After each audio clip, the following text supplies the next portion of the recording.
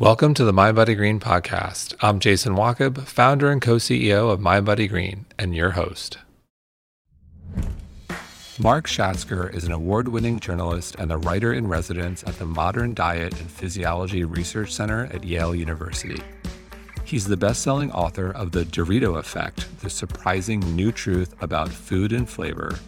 And today, we're here to talk about his latest bestseller, which is a personal favorite of mine, and it's titled The End of Craving: Recovering the Lost Wisdom of Eating Well. Mark, welcome. Thank you so much for having me. I loved your book, probably one of my favorites of 2021. And you start the book by with some nutrition inside baseball. You share an interesting history on high carb versus high fat. You talk about Gary Taubes and Kevin Hall and a little bit of debate there. So can you elaborate on the two different philosophies, and have we learned anything in terms of high fat and high carb? Well, I guess we're at a historical moment right now, which is to say we've had roughly 2 decades of beating up on 2 macronutrients. So I was born in 1973, and I still remember the war against fats. Some people say this was all the government's doing. I don't think that's true. It was more of a cultural moment where we decided that fat was the problem. You know, what makes you fat? It made a lot of sense. And as we all know now in the 80s, we all bought in way too much to carbs. What we don't know so well is that we actually didn't even limit our fat consumption all that much. It just sort of held even. But the war against fat was a failure. We gained a lot of weight. The rate of obesity ticked up significantly. And then we had this sort of reckoning in the mid to late 90s where we decided that's not working. Carbs are the problem. I remember when it suddenly became trendy to go to like a dinner party and have 2 helpings of flank steak, but avoid the garlic bread, avoid the pasta salad, eat everyone else's steak kind of thing. And it became really trendy. And it sort of then gained legitimacy with an essay that Gary Taubes wrote for the New York Times Magazine called "What If It's All Been a Big Fat Lie?" And that started to get into the science of what has now become known as the carbohydrate insulin model. And the thesis is basically that consuming a diet high in carbohydrates, particularly refined carbohydrates, sort of causes a metabolic defect where we secrete too much insulin. This causes blood sugar levels to plummet. It causes fat to be taken up by the cells and not used as energy. And then an internal state of starvation follows. This triggers another bout of hunger. We consume more high processed carbs. And it's just sort of this repetitive, endless, terrible state of eating where a metabolic defect of consuming the wrong macronutrient is what's causing weight gain. And it really sounded appealing. Like everything went wrong in the 80s because we started to eat, too much rice, too much bread, not enough butter, not enough bacon. So it's been now, just like with fat, it's been about 2 decades and the numbers look terrible. Obesity is now at 42%. We did make a dent in certain things, like we do eat less sugar than we used to, per capita. Our bread consumption went down. But the thing that has sort of animated us all this time is it doesn't seem to matter what we stop eating, we find something else to eat. And there's just been this invisible force making us eat. And it's not just as a population. We even see it in studies, when scientists try earnestly to, let's say, get middle-aged women to eat more fiber, more fruit, more vegetables. It doesn't work. It doesn't matter how much money they spend or how much counseling there is and how much telephone outreach and counselors, coaching people. The appetite just seems to have a mind of its own. So I wanted to start the book by saying the diet wars are over. We've been beating up on nutrients for too long. This isn't where the problem is, and we need to start thinking about it in a radically different way. We do need to start thinking about it in a radically different way. And you mentioned the 42% obesity rate in America. You also talk a lot about Italy, which is at 42 to 8. Yeah, like, I mean, stunningly incomprehensible what is going on. And more so, 70% of women are either overweight or obese. I believe that was in Mississippi, but in northern, I don't know if that was Mississippi or the US, but in northern Italy, it's the inverse, where 70% of women are thin. It's hard to wrap your head around. There's even some evidence that in the past decade or two, Italian women have collectively lost weight. This is so interesting because we tend to think of this as a disease of affluence that, we sort of emerge from the womb with this Stone Age appetite. And it's just the curse of wealth that we have too many calories around us and we gobble them up. So then you look at Italy, and it's not just the low rate of obesity. That's actually the second most interesting thing about Italy. The most interesting thing is the quality of the food. Italy in particular, they don't eat a Mediterranean diet in Northern Italy. This is a land, I visited this city, Bologna. This is where bologna literally comes from. There they call it mortadella, and it's even fattier than our bologna. You can see these cubes of white fat. They celebrate, they revere the two macronutrients we've been, beating up on, carbs and fat. They have a repository in the Chamber of Commerce of official recipes to make, these cultural historic dishes that they value so much. Things like tortellini. Their favorite noodle is called a tagliatella, and they keep one cast in gold. It is the platonic, perfect noodle. These people seem absolutely food obsessed. And if it really were true that if it tastes good, you should spit it out, you would expect Northern Italians to be the absolute plumpest people in the world. And 8%. I mean, it's unbelievable. They eat an incredibly delicious diet and are thin. So they're eating lots of pasta.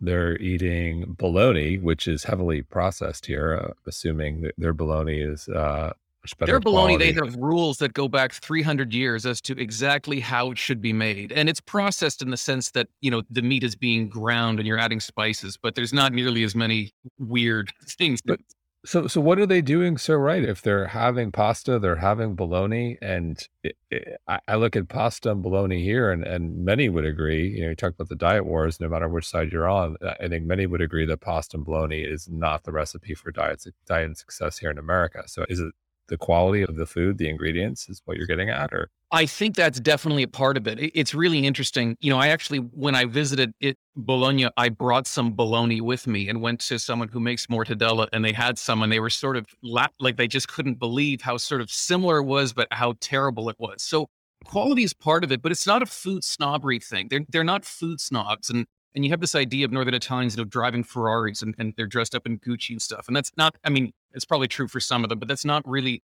the overall vibe. They are very passionate about food. I actually traced the differences in the book back a long way. There was a time when Northern Italy really wasn't so different from us. If you turn back the dial about 100 years, a little more, there was an epidemic in Northern Italy called pellagra. It literally means rough skin. And it would start with these skin scales. They would usually start with a farmer. He'd have a scale in his hand, might go away, come back the next year, and it would start to spread. We get horrible diarrhea, loss of appetite, become delirious, and then die.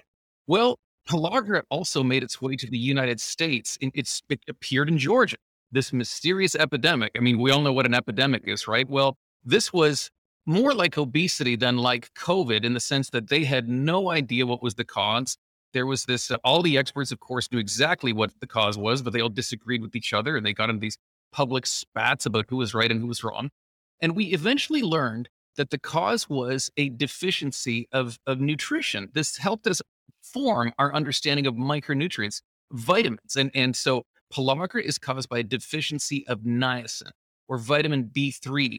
But what's so interesting is how our two cultures reacted to this insight. Here in North America, the government said, okay, people aren't getting enough niacin. Let's put niacin in food. So in the early 1940s, laws were passed that encouraged, but essentially made law, the addition of niacin, riboflavin, and thiamine, and also iron, first to flour, but now it's in pretty much all our carbs. White rice, it's in cornmeal, it's in donuts, it's in breakfast cereal. And it worked incredibly well. Overnight, pellagra just like poof, gone. And it seems so sensible that this new understanding of nutrition and the elements the body needs, we marry that with public health and we pass a law and make people get the nutrients they need. It seems like ironclad logic almost. And then you look over at Italy and you look at what they did, and it just seems like baffling. They didn't say, let's put niacin in the flour. They said, poor people should raise rabbits because rabbits are a cheap form of meat. They said that we should have communal bread ovens. People even encouraged the poor to drink wine, which just seems like on the surface hilarious. Like, what? These people are dying and you're telling them to drink wine? But there was, I guess, a kind of a wisdom. They didn't understand it at the time, but the wine back then wouldn't have been well filtered as they are now, would have had a lot of yeast in it. The yeast actually has a ton of niacin in it. So the advice wasn't all that bad. And funnily enough, the Italian method worked. It didn't work as quickly, but Italy literally ate its way out of an epidemic of malnutrition. What is so interesting, though, is if you fast forward the clock, the Americans graduated from one nutritional disaster to another. What was once the pellagra belt is now the obesity belt, also called the diabetes belt. It has the worst diet on the continent, the highest rates of obesity, highest rates of metabolic disease. It's a disaster. It almost suggests like it looks as though we're cursed. That when it comes to food, you're either going to starve or eat yourself to death. Look over at northern Italy, and it is this land of incredibly beautiful food, people eating and enjoying that food and staying remarkably thin. And it's so interesting just to look at the specific policy about using nutrients, but also just to think about the philosophy. We saw food as being flawed. Food is inherently imperfect. It doesn't have what we need. And we also saw the appetite as being kind of unintelligent. Not only is food imperfect, but we don't know what we need. So we will step in and fix food. Italy saw pellagra as a disease of poverty. They said the problem isn't food. The problem is these poor people don't have access to food. They can't afford it. So we saw food as a cause and they saw food as a cure. And it is so interesting to see how our philosophies towards food and nutrition and eating reflect that very basic difference to this day. So essentially, their approach was we're not eating the right foods, and our approach was let's reverse engineer the foods and make sure we get niacin and whatever the essential minerals and nutrients into these foods. Exactly. We put on the nutritionist lab coat and said that's the key to health, whereas they had a kind of a trust in real food and they weren't afraid of enjoying it. Well, I'm gonna come back to that because I do think we have a big fake food problem now. But let's table that. I want to stay on processed foods. You say in the book 58% of calories in the American adult diet come from ultra processed foods, 67% among children and adolescents. And many also contain ingredients that you say put us on a path to weight gain and they fool our brain. You call them quote unquote brain fooling foods. So, what are some of these brain fooling foods and ingredients which we should steer clear of at all costs? Because the reality is we don't have a shot. Yeah. Yes. So the answer is there's a lot, and you can pick up some of them, but not always all of them by looking at the ingredient panel.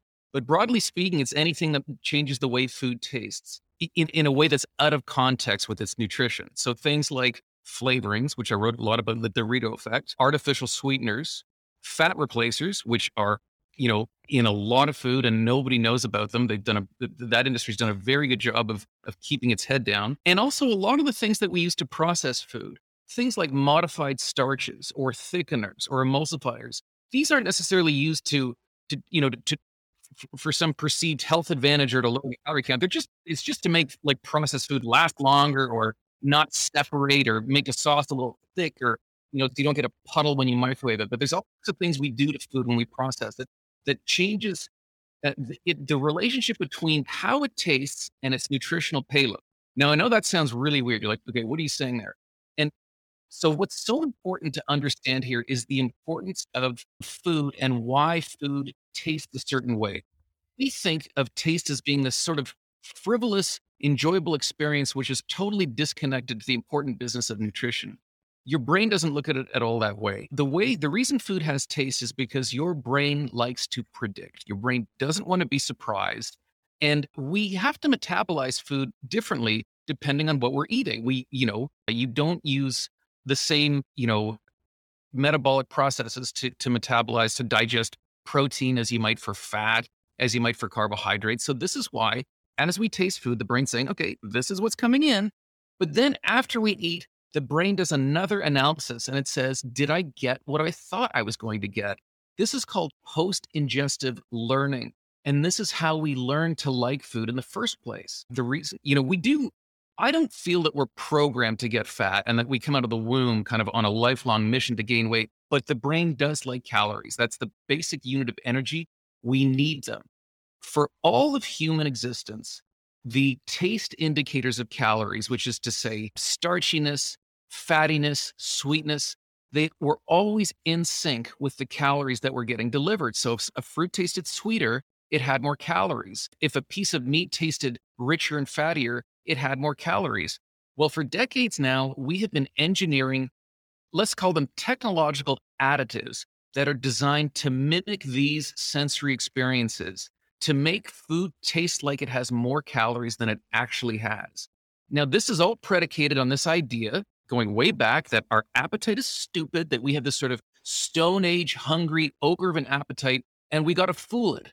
But this all changes if it turns out your brain is smart and it does this second level of analysis because it goes, okay, I thought I was getting calories. That tasted sweet or it tasted rich and creamy, and I didn't get the calories. And that's where things become very interesting because we then ask, well, what does a brain do when that happens? And this is very well studied in psychology. It's called reward prediction error, or it's also another word for it is just uncertainty. And the way the brain responds to uncertainty or reward prediction error is by amplifying motivation. It makes us want more. Now, that might sound weird. And you're like, what does that mean? Why would that be? But there's an easy way to think about it. If I told you that the gas gauge in your car was broken, you don't know. It might say it's full, might say half full. You really don't know how much gas is in there. What would you do? You look at the gauge. But you don't know. It Yeah. might be wrong. Yeah. Yeah, So sure. You open up the hood and you go in and try to peek around, stick or the you thing fill in. it up because you're Yeah. like, I don't want to run out of gas, right? Yeah. If I run out of gas, I mean, that's a disaster. You got to call a tow truck. Well, that's how your brain feels about calories. It doesn't, if it went through life and when it thought it was getting calories, it didn't get them, it could starve or it could lose. And we are programmed by evolution to avoid a loss. So if these sensory cues for nutrition become uncertain, the brain responds by saying, I better get more calories because I just can't be sure. I don't want to get ripped off. And there's so many ways we've changed food to constantly deliver a message that is out of sync with the actual nutrition, that this is why I think we're seeing this desire to eat. And that is literally what we see. When we look at the brain scans of people with obesity, it's not that they enjoy food more. There's a brain circuit for pleasure impact. These are opioid neurotransmitters. That's not what we see with people with obesity. If anything, the enjoyment of food is actually blunted. What we see is this spike in dopamine craving. When they smell the pizza, when they see the milkshake, they are seized by a craving and they are plagued by cravings for food that are never satisfied by actual pleasure. So this is the true nature of what we're dealing with. And what an awful state of affairs to go through life craving food that never truly satisfies you. There's so much to unpack there. And just to stay on dopamine, you talk about in the book dopamine wanting and how it actually can predict weight gain before, like, you can predict weight gain by Yes, looking at this. yes, exactly. So there's these two brain circuits, and one of them is called wanting, and that's mediated by the neurotransmitter dopamine, which many people have heard of. It's involved in a lot of drugs. It used to be thought that dopamine was the pleasure chemical, outright, but then our understanding changed, and we realize now that dopamine is more about motivation. And this really actually what it really did was it radically transformed our understanding of drug abuse because it used to be thought that, there was sort of this war that some people said people use drugs because of the euphoria, like they want to get high. And that's why, addicts are addicts, but the addicts are like, no, it started that way, but the enjoyment is long gone. And then there was this other school that said, no, the reason addicts use is because they want to avoid the pain of withdrawal. But then addicts would be like, no, that's not true because I was clean for 10 years. Withdrawal was long gone. And then I passed by a bar I used to visit, or I got a call from, someone I used to use with, and then they can relapse. And what became the signature of addiction was craving. And we found that is similar with overeating, with obesity, binge eating, for example. This is characterized by people eating when they don't necessarily even feel hunger, but there's something that compels them to eat. So what we saw is that overeating is much like, it's different, but similar to drug abuse in that it's caused by craving, it's caused by wanting. And this is actually a predictor because a scientist, they would do things like they would look at adolescents, for example, that are at risk, that they may have obesity in their family. And they see that they respond to food cues well in advance of actually becoming obese, they see that wanting spike happening. There was a great study done, I think it was at Dartmouth, where they looked at co-eds and they showed them things like they would show them a picture of pancakes with maple syrup. They would show them also another picture of like a steamy sexual embrace. And they found that the students, the subjects that reacted more strongly to the picture of the pancakes with that spike of wanting went on to gain more weight. It predicted it. Now, interestingly, the ones that responded to that steamy sexual embrace went on to have more sex. So, which is just to say that this activity in the desire part of the brain is predictive of behavior. It tells us a lot about ourselves. Just to stay on this, there was a paragraph in the book I found to be profound. So I'm going to read it for everyone. You say, as with addictive drugs, the food problem isn't fueled by an overindulgence in pleasure. It is fueled by the desire to obtain that pleasure. The obese are not selfish pleasure seekers, as everyone has long presumed. They are instead caught in a vortex of craving. They suffer from a critical dysfunction between two brain circuits. Life with obesity is kind of a cruel prison. To eat is to experience raging bursts of desire followed by an underwhelming dribble of pleasure. It is a paradigm shifting insight. What can we do to help those that are suffering from obesity? It's a great question. I think the most important thing is we have to get off the path that we're on. So much of we've done, I can say some practical things like avoid artificial sweeteners, avoid fat replacers, don't consume things that have the word diet or light. I'm not a fan of fake foods. I don't like, sort of fake dairy stuff. I don't like the plant-based meats just because their very DNA is about deception. And I think that's so much of the problem. But I think on an even deeper level, we have to stop pretending to be nutritionists. I mean, the fact of the matter is, none of us really have a clue about calories, protein, insulin, fat. The physiologists who study this for a living are confused by it and can't develop models that are predictive. So, what makes us think that we can sort of traipse through the grocery aisle or look at a menu and have any clue about our actual protein consumption or caloric consumption? I think we have to approach eating the way Italians do and look at eating as an opportunity to experience pleasure from real food, from the bounty of the land and of the sea. But I think also this isn't just sort of a nice idea that, delicious real food can deliver us from our problems. There actually is some research behind this. I spent some time in Germany at a clinic with a woman named Anya Hilbert. Her clinic handles some of Germany's most challenging cases of disordered eating. She has a lot of clients who have binge eating disorder. And I mean, it's amazing when she talks about how difficult their lives are. Something like taking the stairs versus the elevator, it's not even a choice for them. It's inconceivable that they might take the stairs 2 or 3 flights up. She has to help them develop a route home from the train station in which they don't pass by let's say, a sweet shop or a bakery. It is really an all-consuming problem. And she has developed essentially what they call hedonic therapy. These are therapies based on our understanding of pleasure. And she brought me through some of it. And she made me she gave me an intimate experience of these two different brain circuits. And the first one is this dopamine wanting brain circuit. And it was just such an interesting experience. What she did is she gave me a bag of chips. It was, I think, cheese and onion flavored. And she said, open them, and sort of whoosh of air was released. I inhaled the aroma. And she said, take 2 chips. She said, you can nibble them, but you can't eat them. So I just took this little nibble and I sniffed them. She said, you can even rub them together. And I thought, that's silly. I mean, rubbing chips together, who would do that? I did that and it was crazy. Like I was absolutely seized. I wanted to eat these chips so badly that it hurt. And she said, now throw those out and do it again. And then I had these 2 even newer, fresher, chips. And it was so interesting. And I'm not someone who struggles with this. I'm over 6 feet. I weigh 170 pounds.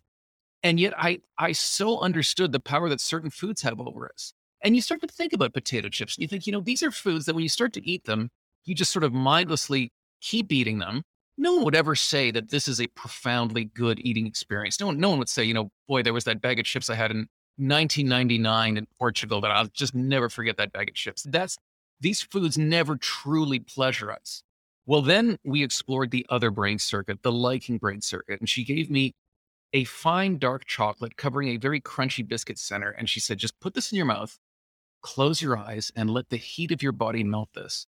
And this chocolate took me on a journey. I mean, it just, I was, it was like my tour guide almost. And what was so interesting was, I mean, people don't think of chocolate as a health food, but really a little chocolate doesn't contain that many calories. And it gave me so much pleasure.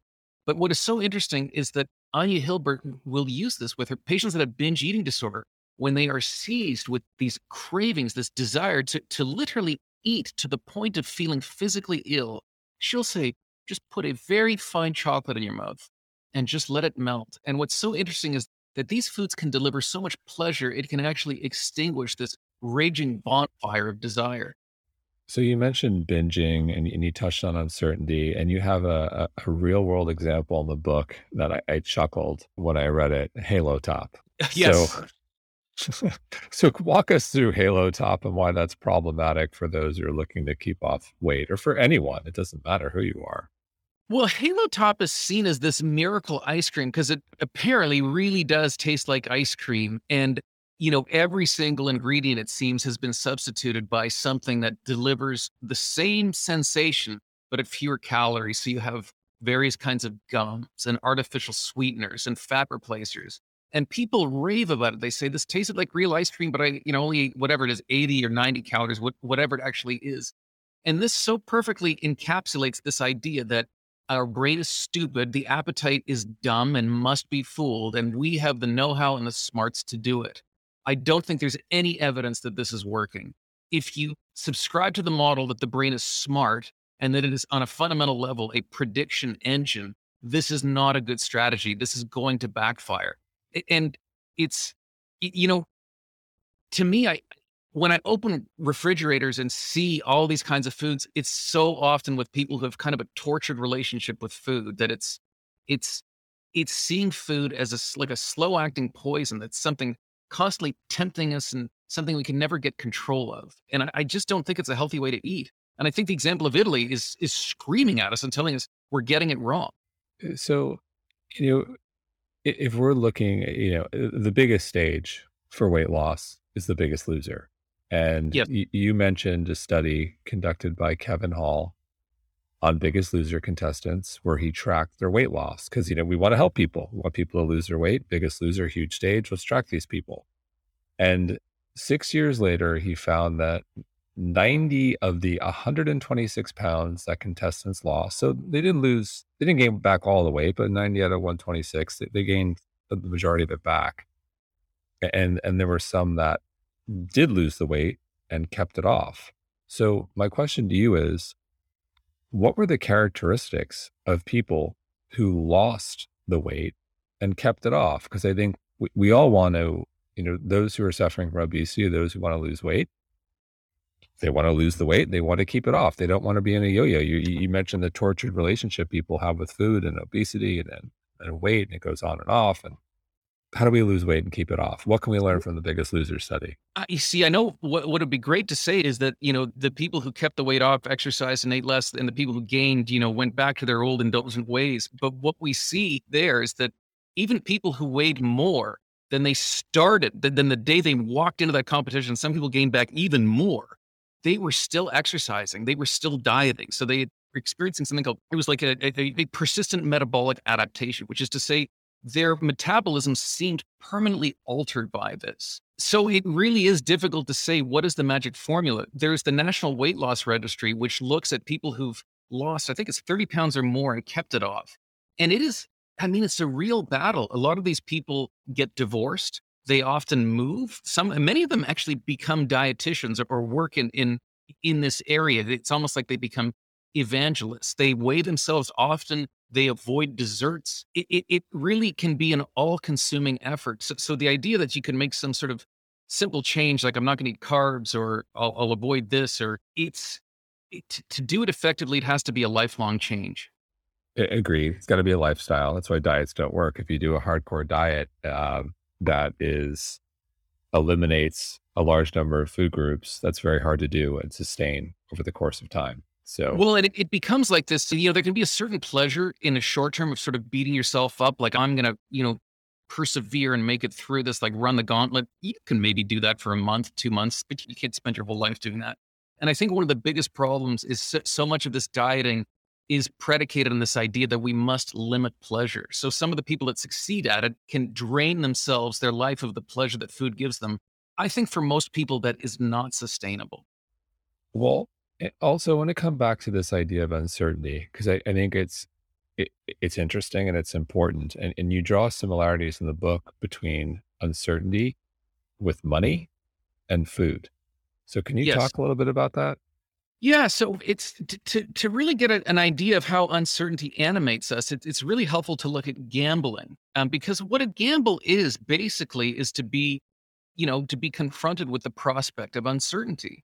You don't know what the outcome is. You might win, you might lose.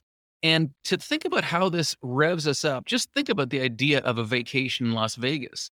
Do we go there because we think we're going to make money? Most people know you're probably going to lose. Most people know that the odds are stacked against you, but there's something exciting about it. And even if it were about making money, that's not how our attitude is about making money. If you're going to like work double time or work the Christmas Eve shift and get paid time and a half or triple time, you don't go out and celebrate that with a steak dinner to kick it off. And yet you do that in Las Vegas. There's something about the idea of a gamble that just draws us in. What's so interesting about gambling is even rich people do it for sums that won't budge their level of personal wealth. They might bet 10 or 20 bucks on a football game because it's fun. There's something about uncertainty that just pulls us in. This is why we watch sports and we like the odds to be matched. The more uncertain, and uncertainty peaks when the odds are 50-50, heads or tails, you don't know what it's going to happen. That's why we want to watch. You'd never watch LeBron James play one on one with me. I mean, it'd be funny for about half a minute and then just incredibly boring, right? You want to see him play. I mean, wouldn't it be amazing if he could play with the greats of history, with, Kareem Abdul Jabbar or something? That's when we really want to see what really pulls us in is uncertainty. Another way to think about it is buttons, particularly elevator buttons. So it's interesting when you walk up to an elevator, even if someone's already pressed the call button, it's like we don't know what's going on upstairs. Somebody could be loading luggage, some kid is hoping the door open sign. The elevator's not coming, so you get pissed off and you start pressing that button over and over again. It's the same at an intersection, right? When they have that walk button and you're like, is this thing even connected? You just start jabbing it and over again. Now think about a light switch. When you walk into a room, do you flick the light switch on 20 times? No, you just gently flick it once because that light switch is certain. It delivers a result dependably. So there's no reason to have this kind of elevated motivation towards it. But if that light didn't work or worked some of the time, you start flicking it up and down because you're motivated and you want more. And talk about and food, same thing. That's what we've done with food. Yeah. So if we think about these cues, if you think about sweetness, it was always dependable. It might have been hard for our ancestors. It might have been hard to get that sweet fruit. There might be competition. You might have to beat out a rival. Maybe there's like a large cat that wants to eat you that's waiting at the bottom of that tree. But when you got that fruit, the sweetness that it contained did not lie to you. If it was a sweet fig, that was a sugary fig that had energy. Now think about all these processed foods that we eat and the many ways they've been engineered that they fool our brains or they seek to fool our brains, but our brains aren't that dumb. That's the problem. That characterizes, we say, like, what is the difference between ultra processed food and real food? It's not just processing. There's not some magic that happens when you process something. It's that the food no longer speaks properly to our brains, such that it has disrupted our relationship that our brains have with the food that we eat. Safe to say you are better off having a, full fat, full sugar, delicious chocolate chip cookie rather than a highly processed, fake sweetener, fake fat chocolate chip cookie. If you're going to, Absolutely. And the most interesting thing is even I have been tainted by this food fear that we have. I grew up in the 80s. Still wince a little bit if they thought of eggs. It was just hammered into us how unhealthy eggs were because of the cholesterol and fat. We've all changed our mind about that, but it lingers with you. I just marvel when I watch European chefs cook and I see how much butter they do, and you're like, oh my God, like, did you just do that? And yet it is so obvious when you watch them eat and you watch them conduct their lives that their relationship with food is much healthier than ours is. I can't help but think of, you talked about Atkins in the book, and I think of the keto craze, and you have a diet. I'll use those two as examples. High fat diet, low carb diet. You're eating a lot of protein, and you can do it in a way that's plant based for those who are plant based and listening, and it's effective. And then with these two diets in particular, it's effective. A lot of people are catching on, and then all of a sudden you see a zillion products on the shelf. There's keto cookies, there's Atkins bar.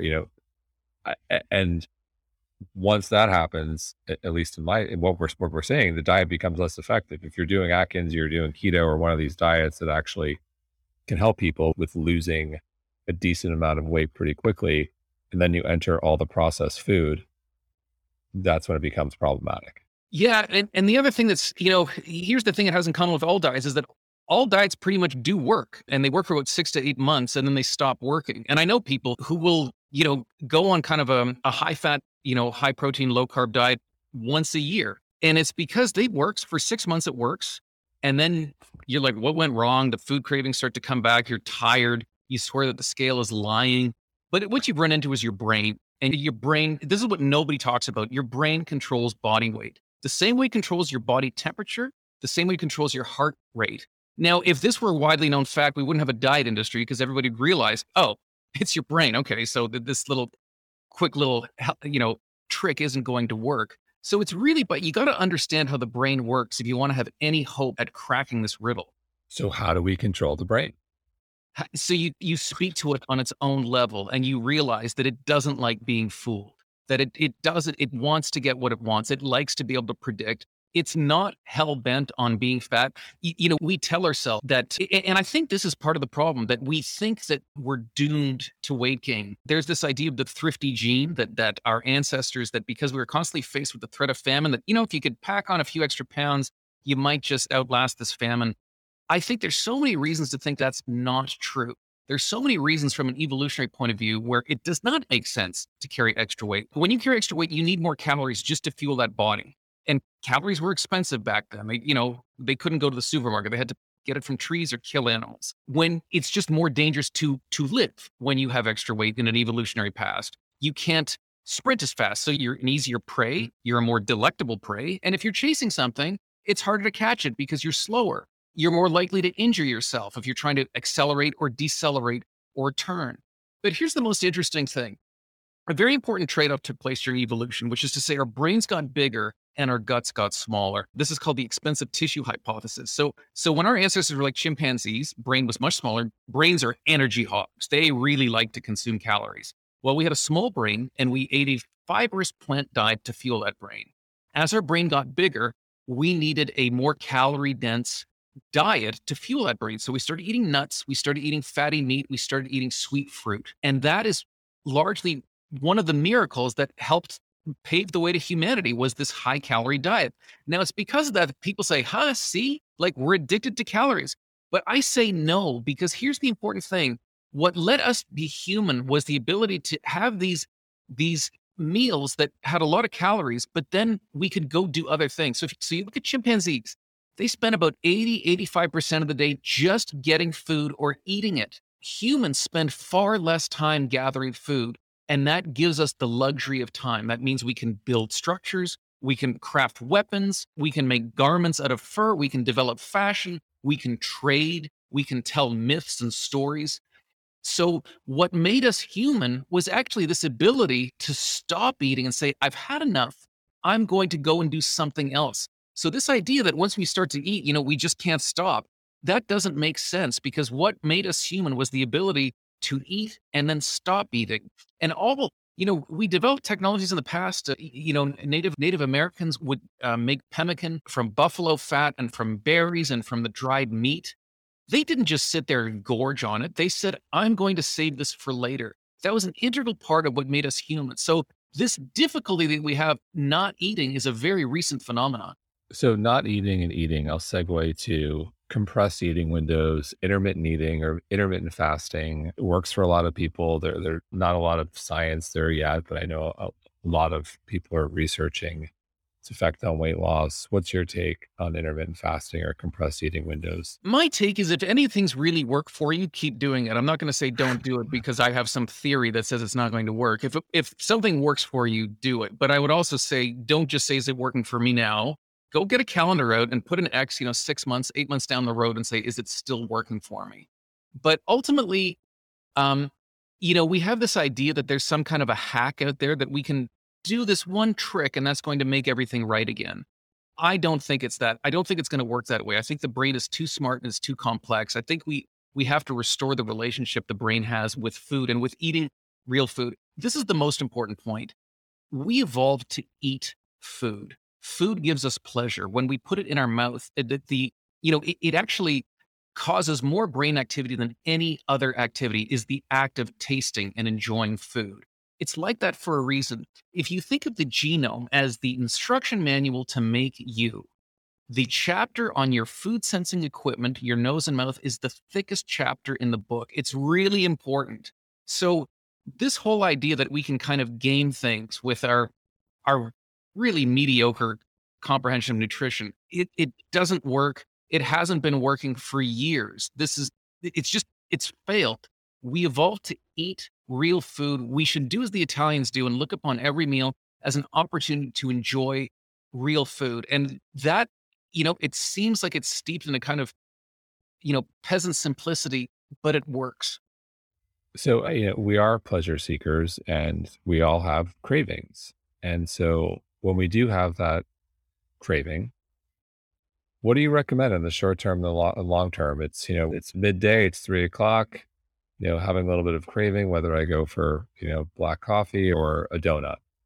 Yeah. What do you recommend when that craving happens? Because they do happen. I would recommend, like I said, avoid the stuff that's just really trying to fool your brain. But I would also say if you're going to play the calorie counting game, and it's kind of impossible not to because we've been so conditioned, don't just count the calories. Talk about the relationship of the pleasure to those calories. I can think of a fast food meal on the rare occasions, if I'm stuck in an airport and I have to eat a meal like that. It amazes me how quickly that goes down. And like I'm still hungry afterward. It wasn't good. It's like I could probably eat another. And you're looking at like 1,100 calories or something. And then I think of a meal I might make at home. And I might cook a steak. I love steak. I love grass fed beef. I might make a Caesar salad from scratch. I might roast some potatoes. I might have a glass or two or more of red wine. The calorie count on that meal starting to get up there, but that's a profoundly different eating experience. For one thing, I'm eating it with my wife, and there's something about the relationship that the relationship amplifies the meal because it's always nice to eat food with someone else. You would never want to have a gourmet meal by yourself. And then the food also fuels the relationship. But also, I think the next day, I find when I have those big indulgent feast nights, I'm not particularly hungry the next day. I'm certainly not hungry half an hour afterwards the way I am with fast food. So I think we need to be focused more on the experience of eating. We've been trying to negate it, trying to pretend it doesn't exist, that it's this indulgence that must be controlled or, repressed. I think we should indulge it and celebrate it. Is that one of the differences we should note with regards to Italy and the US? You've got a culture in Italy where there's family around the table, they're enjoying food, multi-generational in some instances. It's an evening, whereas unfortunately, many in the US, we're busy, we're working, we're commuting, and it's grab and go, and it goes in the microwave or it's takeout, and fundamentally, it's a different experience. It really is. There's, one of the most interesting stats I happened upon is if you look at Italy and France, we consume more calories on average than they do, significantly more. But here's what's really interesting. We somehow consume all those calories in less than half the time, which Wow. is like, how do you even do that? It's like if I watched twice as many movies as you in half the time, you're like, that's not possible. Like, how do you do that? It's because it's like we're stuffing our faces or something. And we say we don't have the time, but this is where you have to ask the question of like, what's the point of being a wealthy society if you don't have the time to enjoy one of the great joys of living, which is eating? There's so much great research in the book. I'm curious, was there one piece of data or a study when you came across your jaw just dropped? Oh, there was a lot. There was actually, this is a story that I found sort of touching and it stayed with me. There's a story of a little boy. This is about 100 years old. His name was Tom. And when he was very young, I don't know how this happened, but he had clam chowder that was so hot, it sealed his throat shut. and he was unable to eat. He were unable to swallow food. So doctors saved his life by creating an opening in his stomach. It's called a fistula. And he would feed himself literally just by loading food into his stomach the way you'd load food in the back of a truck. Um, they created this and they started to feed him this way, and he wasn't doing well. He wasn't doing well at all. And one day, this sick little boy said, "Let me taste it first." And so they let him taste the food, and then they put it in his stomach. And that's how he went on to feed himself for the rest of his life. He made this miraculous turnaround. It shows you the importance of eating. It's so interesting to me because when we imagine the future, like it's always people are wearing silver unitards and food is in the form of pills because it's so baked into us that this idea that actually eating is like so primitive and stupid. And it's so important. The act of eating food, of tasting it and enjoying it, it's so incredibly important. It's what guides the metabolic process. And this little boy, he grew up, he lived many decades. He would say if he would eat food and he wouldn't taste it first, it's like it went right through him. It's like the meal never happened. Wow. So, in closing, leave us with some hope. How can we fix this?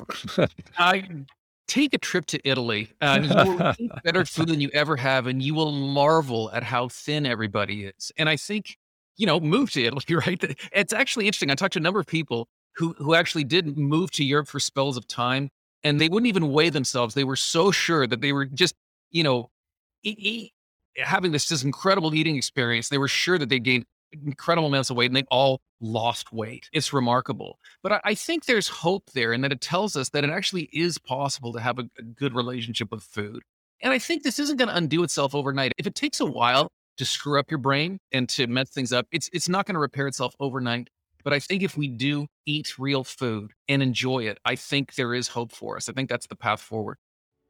Amen. Well, I love the book, The End of Craving. We're covering the lost wisdom of eating well. Thank you, Mark. Thank you so much for having me. Great conversation.